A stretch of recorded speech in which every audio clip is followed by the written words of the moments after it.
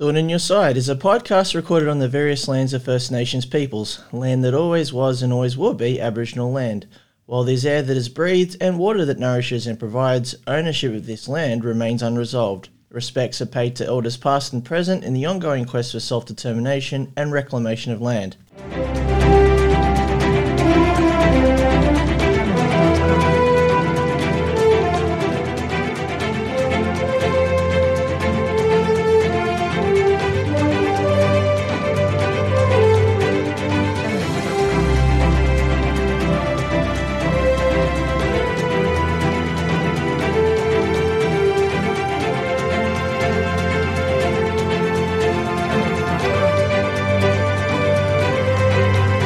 Hello, welcome to Thorn in Your Side. My name's Michael. I go by M on the internet. I'm feeling quite tired and a little bit stressed at the moment because the good news is that I've still got a job. It's been my 2-year anniversary at my workplace, and you celebrate that by wondering whether your contract gets renewed. And I find out in the last couple of days that in fact it got renewed. So I'm cheering and very happy, but at the same time tired and wishing for more sustainable working structural system things. Yeah, I'll just let my mixer board do all the celebration for me. Technocracy. Today I've got with me, and I'm very excited about this because I've been trying to nail this guy down for a little while now. He's a very busy guy. He does the impossible within student politics. We can talk a bit more about that, I think. I would like to introduce Swapnik, who is the president of the University of Sydney SRC. Welcome, Swapnik. Thanks for having me. I'll just very quickly correct the record. I'm not the president till December 1st. Yeah, I'm the president-elect for now. You're the president-elect. Yeah, if that makes any difference. Okay. But, almost there. Do you have to recruit a handover committee to come in and do all that stuff that they do in America? No, I'd love to have an inauguration, but unfortunately it's just been Liam, the past president, and a good friend of mine, just sitting me down in rooms and telling me about all the committees I'm on. Okay. And all the things that I need to sort out. But it's been a good handover so far, and I'm ready to pick it up on December 1st as soon as I get into the office. Great. Okay. Well, I'm still going to call you president. Yeah, it's all right. I don't mind. President Swapnik. So is this your first term? Yeah. Most people tend to only have one term. Okay. With students, I think most people are kind of content with being in the office for about a year before they move on and continue with their studies. Yeah. You've also got to get elected multiple times if you want to run multiple times. Seems like a lot of stress. I wouldn't really want to put myself through it. I got a little bit lucky this year, through the powers of negotiations and whatnot. I managed to run unopposed for the presidency. So negotiations. Yeah, it was a real Soviet-style election. Vote one for number one type thing. Okay. Well, we can talk a little bit about that, but it has been a bit difficult to track you down because of this election stuff. So how long have you been the president-elect for? Well, I guess I was formally announced about a month and a half ago. As soon as the nominations closed, there were no other nominations. So by default, I was the president-elect. Okay. The elections for the council, the SRC council, which is, if I wanted to analogize it, kind of like my parliament, finished maybe a couple of weeks ago. I can't remember the exact date. And then last night, we were able to have our representatives-elect meeting where all of the office bearers of the SRC are confirmed. All right. So with the election, all the office-bearing roles were up for election. Is that correct? Yeah. So the way it usually works is all the councillors get elected in a broad, just kind of regular election. Yeah. And then at the representatives-elect meeting, the positions are voted on. Okay. And usually it's among the left factions and among the left groups. The positions are sort of predetermined and arranged so that according to what people's particular strengths are, they can get where they need to go. Yeah. So it's this very classical student activism thing where negotiations and deals are made, and then perhaps there might be some voting afterwards. Yeah, I'm not a fan of it by any means. It's just there's no real comparative situation here. The I guess the counterfactual on that is that none of us do any deals, and then because we all can't coordinate our votes, the Liberals get into all the positions. So I would rather have those deals and confirm the best activist socialist people for the positions than have no deals at all and have the Liberals get up in everything. So you see it as a necessary evil? Yeah, pretty much. Okay. The next burning question I have there, Swapnik, is how the hell did you keep the Labor people out? I guess we didn't keep all of them out. We got a couple of Labor people in. For example, one of the general secretaries will be from the Labor left. Okay. A couple of people floating around in minor positions. But I think the Labor Party, particularly young Labor on campus, is kind of a dying political project. I think students, particularly those who are engaged in student politics, and that's by no means a vast majority of students, have kind of recognised that at the macro level, Laborite politics have failed pretty heavily. And at the student level, the Labor Party is unable to offer anything new. The activist left is always the ones that are going to deliver on the promises. They're the ones with the most institutional knowledge. We're also the ones with the most social connections and friendships across campus. Kind of by extension by that, we get elected pretty, we had a pretty large electoral mandate relative to everyone else. So there's a few things going on there. So back when I did my undergrad, and this is about 20 years ago, you had Labor students everywhere. Sure. Because I don't know what it's like these days, because what you just described to me seems to have turned it on its head. But back in my day, my student activism experience, lots of kids became Labor students because that was the way one got their political apprenticeship. You joined, the group back then was called National Organisation of Labor Students, or NOLS. You would join that, or they would join that. They would do their best to campaign and get into SRC roles. I would argue that a lot of the energy towards getting up on ticket, actually, there's actually more energy with that than there was with the actual activism. They get in and then they hold the position, and then from there it's like, well, how do things progress? You join the National Union of Students, you finish your degree, perhaps go to join the union. You see there's a career progression. Sure, yeah. From what you're explaining to me, there doesn't seem to be that incentive anymore. Yeah, and I mean, I think the Labor machine that you were describing in your day has kind of broken down. How did it break down, Swapnik? Let me get my popcorn first. Yeah. Well, I guess the big thing that broke down the Labor machine was VSU. Voluntary Student Unionism. Okay. And if any of your listeners don't know what that is, it was just that student unions can't charge their own dues to students anymore. Subsequent Labor governments put in a thing called the Student Services and Amenities Fee. We get all of our money from the university now, rather than charging it independently. So that some of that money is conditional. What that meant is that a lot of the money that was going to the National Union of Students has kind of fallen away. It's a bit of more of a bare bones organisation. So what we've seen then perhaps over the last decade is an offset of student resources from the NUS to student councils themselves. Would that be fair to say? Yeah, and I think the University of Sydney SRC is kind of the vanguard across national student unions. We're pretty well resourced. We're not by any means a rich organisation. We barely scrape by every year.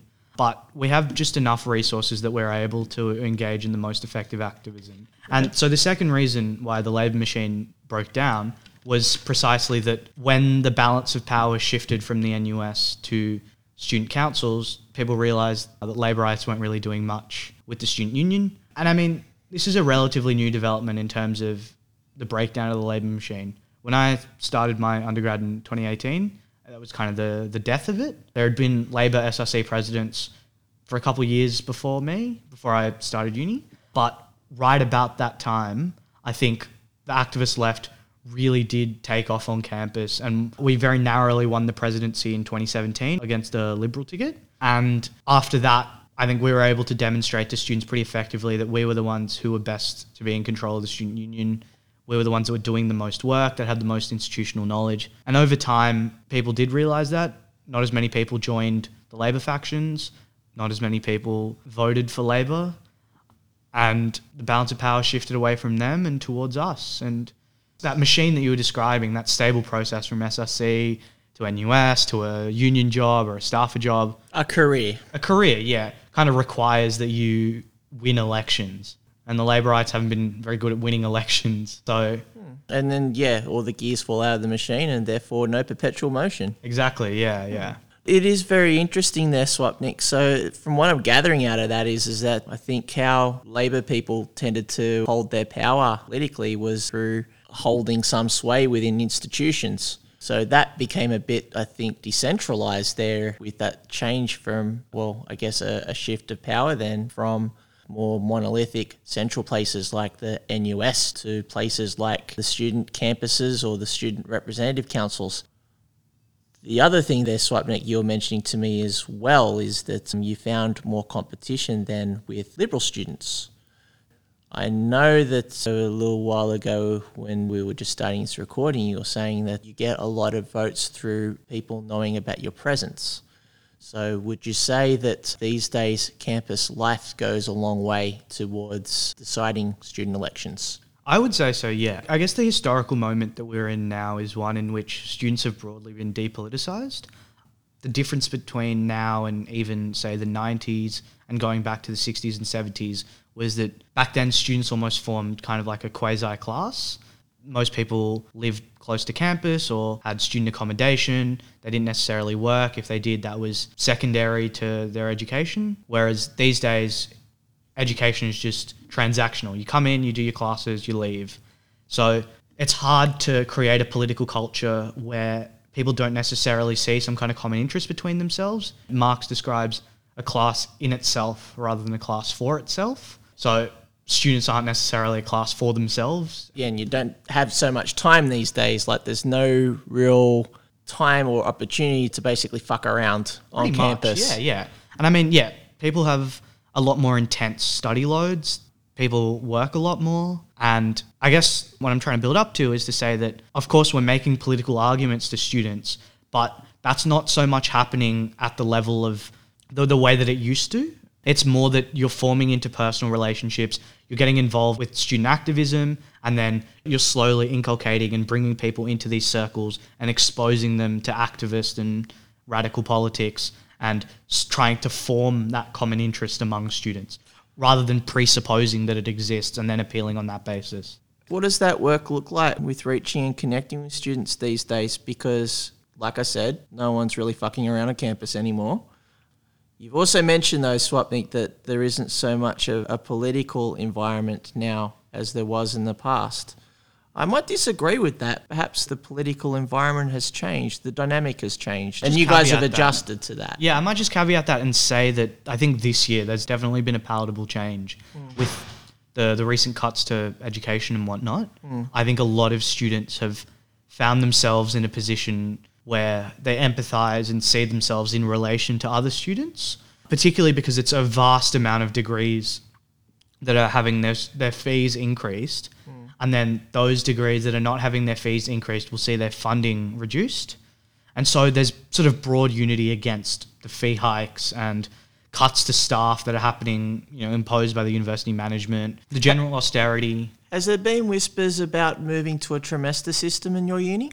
Well, there was a proposal to move to a 12-week semester. I think that may have been trying to lay the groundwork for a trimester, but very narrowly it was defeated in the academic board. Thankfully, due to the hard work of Liam, the previous president, who was able to sort of put together a winning coalition of people on the board, including like staff reps and union reps and student reps, just to get the proposal voted down. So you would claim that as a student activist victory? In a very narrow sense, yes. It was kind of imposed at the last second, just thrown onto the table and showed up in an academic board meeting, and then suddenly everyone heard about it. And then the next time we heard about it was 3 hours later, being like, oh, it's been defeated. I think you had to do some very hard and fast work there to make sure it was public knowledge. Yeah. I mean, I can't take credit for it at all. It was the work of student media and the work of Liam and people like that, the work of the union who were able to defeat that proposal. Yep. But yeah, I think that was trying to lay the groundwork for a trimester system. I have no real evidence for that, but I think a 12-week semester makes it easier to then subsequently move to, say, a 10-week trimester. When did that happen again? Not that long ago, maybe 2 months ago. Because of all the COVID stuff, this semester has been reduced to 12 weeks. Yep. So that staff could have had a little bit more time to prepare. Yep. And then on that basis, the uni management wanted to say, yeah, let's move it to 12 weeks permanently. Okay, because in this uni where we're recording our episode, the University of New South Wales, where I'm continuing to use a pretty freaking sweet table that I found in here, and my uni card is still allowing me to do it. There's been a trimester system here for, I think, since last year. The thing that I'm a bit worried about, well, I guess there's two things here, is that one, the SRC is heavily laden with Labor people. So I think there's going to be very much an acceptance that the move to a trimester system was an inevitability. I don't think there's a scope of resistance like what you guys enjoyed. Second thing is that it sets a precedent where if one major university can adopt such a system, then other unis will think, well, we could do that too. Yeah, and I mean, I will say this. Despite the fact that broadly students are depoliticised, Sydney University enjoys perhaps the most robust student political culture that there is. I mean, we have by far the most hotly contested student elections. We have regular rallies and protests and activism. We have engagement with the student union. We have political arguments. I don't mean to give the impression that those don't exist at all. They just maybe exist less than what they used to. And I think that culture is changing quite a bit compared to somewhere like UNSW, where there's kind of a hegemony of the Labor hacks. Yeah, it's nice to hear. So just getting back to that idea of connection swap, Nick. So, I mean, of course, there is that idea that if you have a whole bunch of actions and a whole bunch of organising and political outcomes and vibrant student activism and all of that, then that will definitely bring people on board. But how does connection work? Because you're saying that there was a little while ago, everything was quite apolitical. In the last year or so, things are quite political. I feel that connection there is key. So would you be able to describe a bit what your conscious strategy was towards connecting with students? Sure. I think one of the main things is that people historically, when I say historically, I mean in the past 5 years or so, people saw activism on campus and people didn't really engage with it because they often saw it as disconnecting, and there was kind of a core group of student activists that would engage in these kind of struggles, and there was a lot of engagement with student elections, not so much on the activism side. But over time, I think what the activist left has done really well is things as simple as just going out onto Eastern Avenue and leafleting for actions, being able to... Oh, sorry, just to qualify that one, Swapnik, Eastern Avenue, is that a major road in University of Sydney? Yeah, so Eastern Avenue is the main walkway. Okay, it's all paved and it's actually just for pedestrians, isn't it? Yeah. Okay. So just being on major thoroughfares and leafleting and building consciousness about actions among students. Secondly, just like what you said earlier, engaging in a vast amount of actions, kind of like a propaganda of the deed type thing. But I think thirdly is a very conscious attempt that there needs to be mass outreach among parts of the student body that previously didn't engage with the left or didn't engage with student activism. So actually trying consciously to win over and talk to engineering students or science students, trying to talk to first year students and involve them in the SRC and its actions. And how do you do that? You walk up and down Eastern Avenue, or? It's a whole bunch of variables. For example, like making friends with people, or like having friends or making friends with people from particular disciplines and particular segments of the student population, and using them as a springboard to expand. Its involvement in like student societies and things that would otherwise be considered quote unquote apolitical. It's a matter of leveraging interpersonal connections as well, to just be like, well, bring 3 mates to the next protest, bring 5 mates to the next protest. I'm just going to send a message around to all of my friends to say, hey, this is on tomorrow. If you want to come, feel free to. I'm happy to hang around with you if you've never been to a protest. I think maybe the fourth thing was kind of objective circumstances, which is that a lot of people, like I said, kind of got radicalized and rebuilt their understanding of themselves as students in response to these fee cuts and hikes and whatnot. And so that did a lot of the legwork for us because we were simply able to capitalize on that momentum from people being pretty pissed off at the government. Yeah, there's definitely an immediate economic impact when stuff like that happens, isn't there? Yeah, totally. Yeah. And students work more these days compared to my generation. here I am sounding like a privileged piece of shit, but I've just got to disclose that back when I was doing my undergrad, at one point I was juggling 3 jobs as well as my studies. I studied at Western Sydney University, or University of Western Sydney as it was known then. It was a common story, even at that time, that a student would juggle their study with their work. The inner city unis at that time, not so much. There was that luxury of study, having the youth pension, I suppose, and having that space and agency to really get involved in activism and getting a sense of one's politics. Totally, yeah. But I would say, though, that I think in this day and age, you guys might necessarily have that luxury. Would that be fair to say? I mean, a lot of people, like you said, do work a lot. And I guess it's almost quite postmodern in a sense. The overwhelming meta-narrative of being a student has been fractured, and VSU really decimated a lot of key aspects of the student experience. So just, for example, being able to go to student society events and get free drinks and whatnot couldn't happen anymore because VSU cut a lot of the funding from student societies. And so students lost that part of that common experience, and they also have to work a lot more. Cost of living pressures have increased.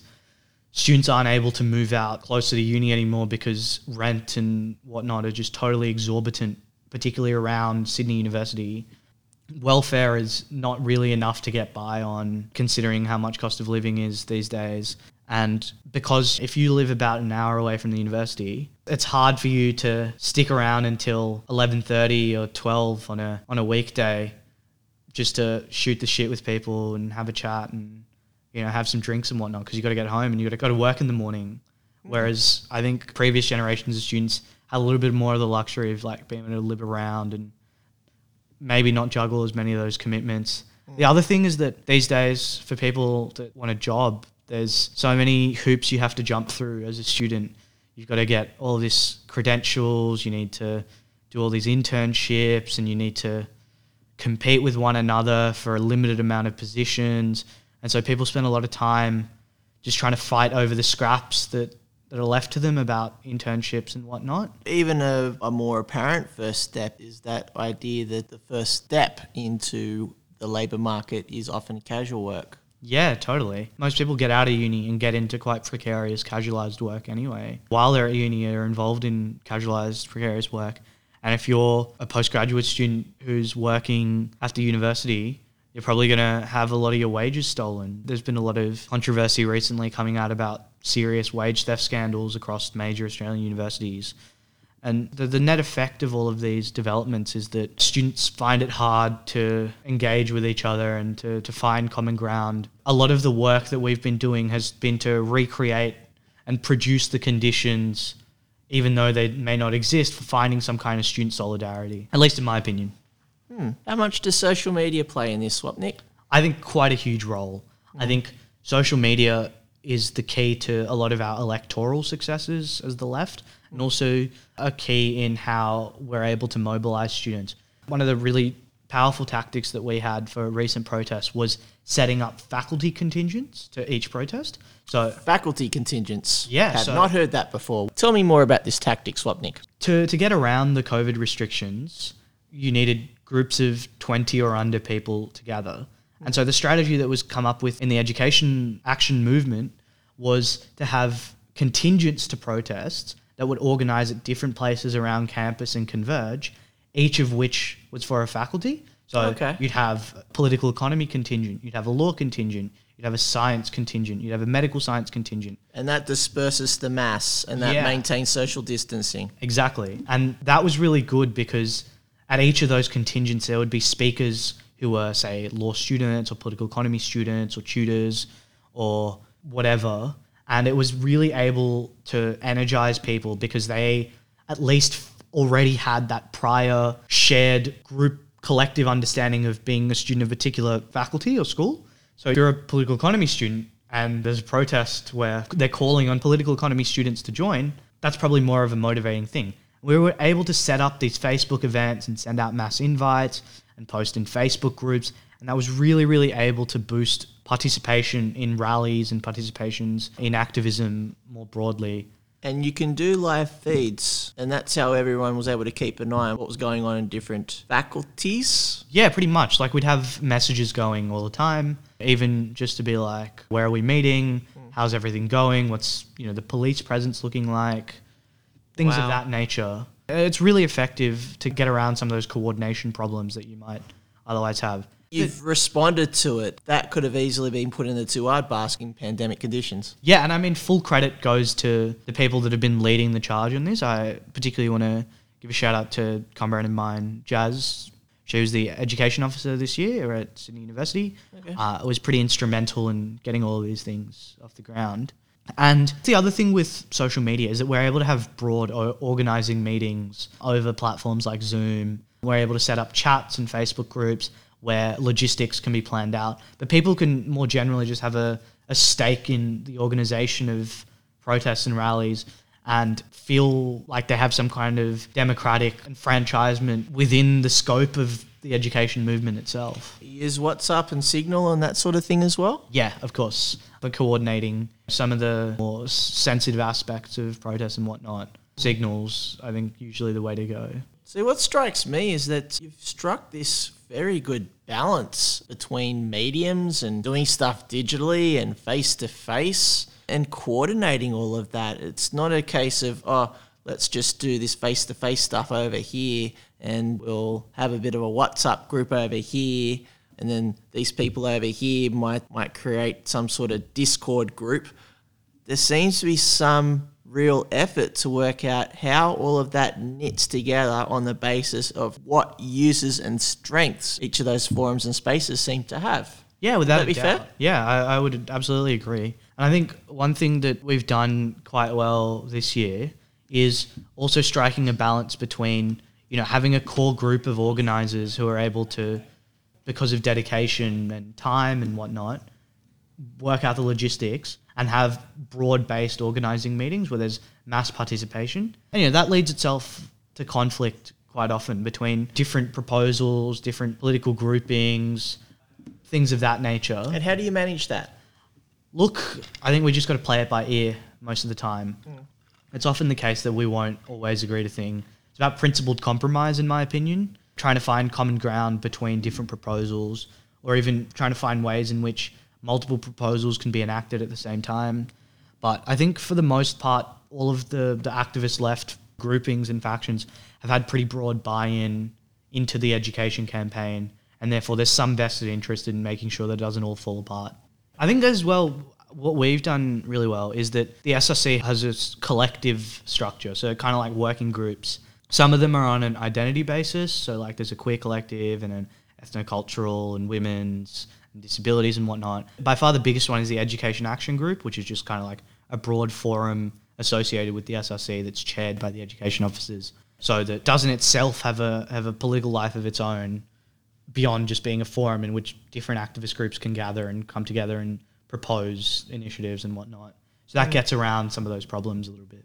Yeah, I remember back when I was an undergrad, probably one of the bigger political moments of my time then was a 2-week occupation at the Bankstown campus. Oh yeah, I mean that was the stuff of legend, really. Oh, cool. Okay, I think it's legendary. Still floating around the student movement. Okay, at least among those who've read a little bit. I mean, yeah, like everyone who was involved in that, like they were really jacked and had superpowers like the Avengers, and we had lightning bolts like coming out of our butt. Wow, it's been 20 years. Like it's awesome that stuff is still stuck. But why I bring that up is that the success of that particular action was there was some very hard and fast organising at the start on how to bring people together into different groups. So you had people controlling media, people working out the marshalling when you're occupying a student services centre, all that sort of stuff. There was even one group that was in charge of making sure that they connect with the community, and that meant... So, have you been to the Bankstown campus? I haven't in a long time. I've been there before. I haven't been around for probably like 7 or 8 years. Well, anyway, my point there is that it's in an industrial estate. So there was a community... I think they're getting rid of it now, actually. Yeah, there's rumours about that. At least it's a very different beast to what it was back 20 years ago. There is no student centre there anymore. You do all this stuff online. You have an app. They learned their lesson, really. Yeah. With technological increase, it's like phew, we don't have to worry about student politics anymore. Like, the place is a very sterile place now. My story there is that this community subcommittee that was part of that occupation, they would reach out to the different factories and the different union affiliates within those factories. And I think that's where it got a lot of strength, I think, over those 2 weeks, because where the uni administration, I think, began to shit a brick was on the realisation that this wasn't just limited to a bunch of students. It encompassed students that weren't necessarily involved in activism, like you didn't have the hacks so much. You also had involvement from different sections of community. You also had the attention of the blue-collar workers in the factories nearby. So there was a diversity of people involved. And you even had the security guards who were actually giving us warnings if the cops were going to arrive. So we even had the security guards on side with us. So a diversity of people that were on board with it. I guess where I'm going with this tangent there, Swapnik, is there some parallels there with what you guys do with the way that you organise things, that there is that diversity, if there is that connection and intersectional approach to other groups, social groups, organisations, people, so people outside of the uni bubble, basically? Yeah, I think we try to. We try all the time to try and get union support. Doesn't always happen, but I think that's a big priority for a lot of us, particularly me. The enterprise bargaining agreement at University of Sydney set to expire next year. So I'm sure the SRC is going to take a front and centre role in what is almost certainly going to be a protected industrial action. I think one thing that we've done fantastically this year, and again, full credit to the education officers and to Jazz particularly, and to people within the SRC and Liam, is that we've done really well at getting broad media coverage. There's always a perception that student activism and student politics is sort of a fringe tendency for kind of weird losers on campus. It's very easy to stigmatise, isn't it? Absolutely. And I think we've done a fantastic job in actually demonstrating that, no, these are just ordinary students who are very interested in not only fighting for a better education, but actually fighting for a better world. And national media coverage has been really helpful, I think, in giving us a little bit of legitimacy in wider society. One thing, and I mean, this is quite sad that it's what it took, was that a couple of friends of mine, I'm a law student, and we were involved in a group called Law Against the Cuts, and we brought out Professor Simon Rice, who's in Order of Australia, who has done a lot of work on administrative law and abuses of police powers and things of that nature, to just kind of be a legal observer. So he came out and he walked around the protest, and he was just making sure that police weren't abusing their powers too much. And the end result was that the police knocked him on his ass. There was a lot of publicity, I've heard as the layperson, all of this, that there was an amount of police violence at these actions. Exactly. And I think it's awful what police were doing to students and how many fines were being issued and people were being brutalised and shoved off the road. But really, when they assaulted Simon Rice, what they did was demonstrate that there's a broad support around this cause, that we should have the right to protest, that these cuts themselves are despicable, and that an Order of Australia, Simon Rice, someone with perhaps the most institutional legitimacy that you can think about, was on our side. And he was brutalised by the police. And that national media attention was fantastic for us in galvanising people around the cause. And it really, really inspired people to come out for future actions as well. And what happens in future action, Swapnik? Did the police back off a bit? They definitely learnt their lesson in terms of from the PR angle. They were still quite brutal, but less so than usual. We also won, the right to protest in groups of under 500. So that was a really big concession that I think particularly the student movement and the Black Lives Matter protests were able to get out from the government. Just the democratic right to free expression and to political action. I think as well what was really good with our response to this police violence was that we were actually just able to frame it as a civil liberties kind of question. I think there was a lot of buy-in from otherwise quite civil libertarian people who, even if they were kind of ambivalent to the nature of the protest, weren't really involved with student movement or universities that was long past them, were seriously concerned about what the suppression of student protest meant for civil liberties broadly. And I think that struggle and the actual political content itself of trying to reverse cuts to staff, trying to reverse the austerity, trying to get fully funded and free education, trying to fight for a more democratic university, were pretty closely intertwined. And we were really able to convey that to national media, to the mainstream media, and get that message out into the world. Well, you're getting those issues out there, aren't you? Yeah, It's for not that falling victim to that media narrative of a bunch of dirty students getting basically put in their place by police. None of that sentiment about getting a job. See, that's the challenge within the political climate at the moment. In a more traditional sense, protesting was the domain of the lefty. These days, there seems to be a bit of a spectrum in terms of what political action looks like. So there's not necessarily that mortgage that a lefty would have on political action, street demonstration, and all that sort of thing. So from there, I suppose it's all the more important to definitely get a concrete sense of what those issues are and get that out there, and having that real reasoned presentation over what people are out and about doing and what they're there for. Yeah, without a doubt. The left doesn't have a monopoly on protesting anymore. In a sense, that's bad. In a sense, it's good. It's bad because obviously we don't want to platform the type of views that some of these protesters are putting out into the world. But at the same time, we're able to win those political arguments a lot more effectively because there's a weak and quite asinine counter-argument that's coming from other people. And in terms of the broad discourse, we're able to frame ourselves as actually the more reasonable and better equipped people who have a real plan for what society looks like and a plan to move society and to move history forward. I think you guys have got a very clear organisation strategy as well, something that's very well considered, well thought, well planned. We're here to win. We want things to happen in society. We want a better and fairer, more democratic society. At the end of the day, I think all of us on the left, some way or another, kind of implicitly have a teleology, kind of implicitly think that history is going somewhere. And whether or not you know it, you are that agent of history and you are the one that's moving it in that direction. And so if you believe and if you think that there is some endpoint that you want to go to, then the way that you structure your organization, the way that you structure your activism, the way that you structure even the operation of a student union is towards the furtherance of some goal or towards achieving a set of goals that bring you closer towards that end result. What's the end result, Swapnik?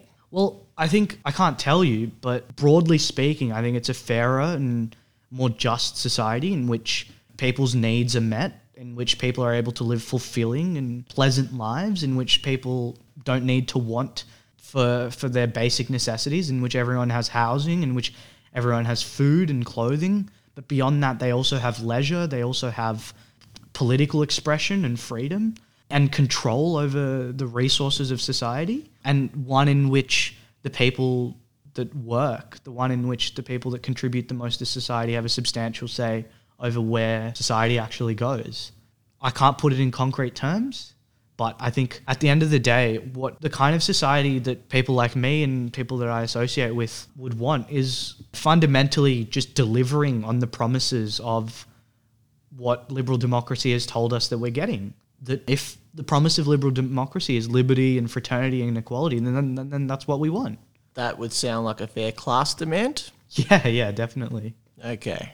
I would certainly agree. Then that idea of no precarity, I think that is something that's quite a common thing these days, where things feel a bit limited, in short supply, and also uncertain as well.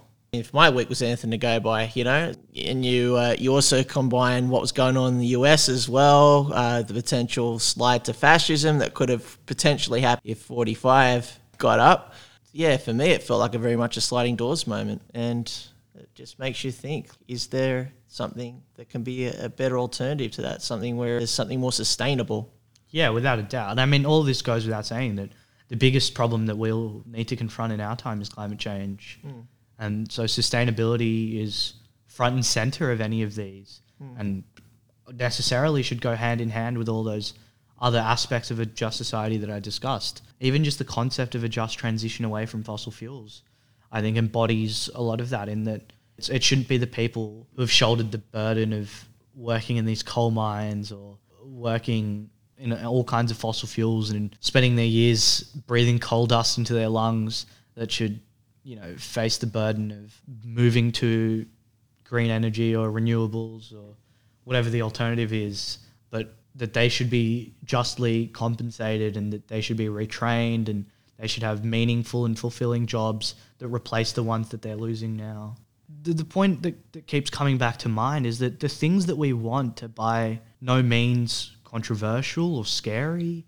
The things that we want are kind of basic dignity for most people. And one of the things that strips people of their dignity is the fact that they have to work in this extremely precarious and casualised workforce, and a restructuring of the whole system of labour and the way in which the products of labour are distributed seems like a very fundamental way in which people are able to get some kind of dignity. I think that might be a good place to wrap things up, Swapnik. Just that one thing that I've really gotten out of this conversation is that I think it's acknowledged these days that everyone's just very time poor, right? And the real bastard thing about it is a lot of their time is spent doing stuff they don't necessarily want to do. It's stuff they have to do.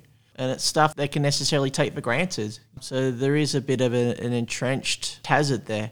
The ideas and the strategies that I think the student comradeship has found there in terms of addressing and responding, I think that's quite powerful. So it's been good to talk about that. And I think the more that stuff gets out, the better, because I think there is an amount of hope hearing that stuff.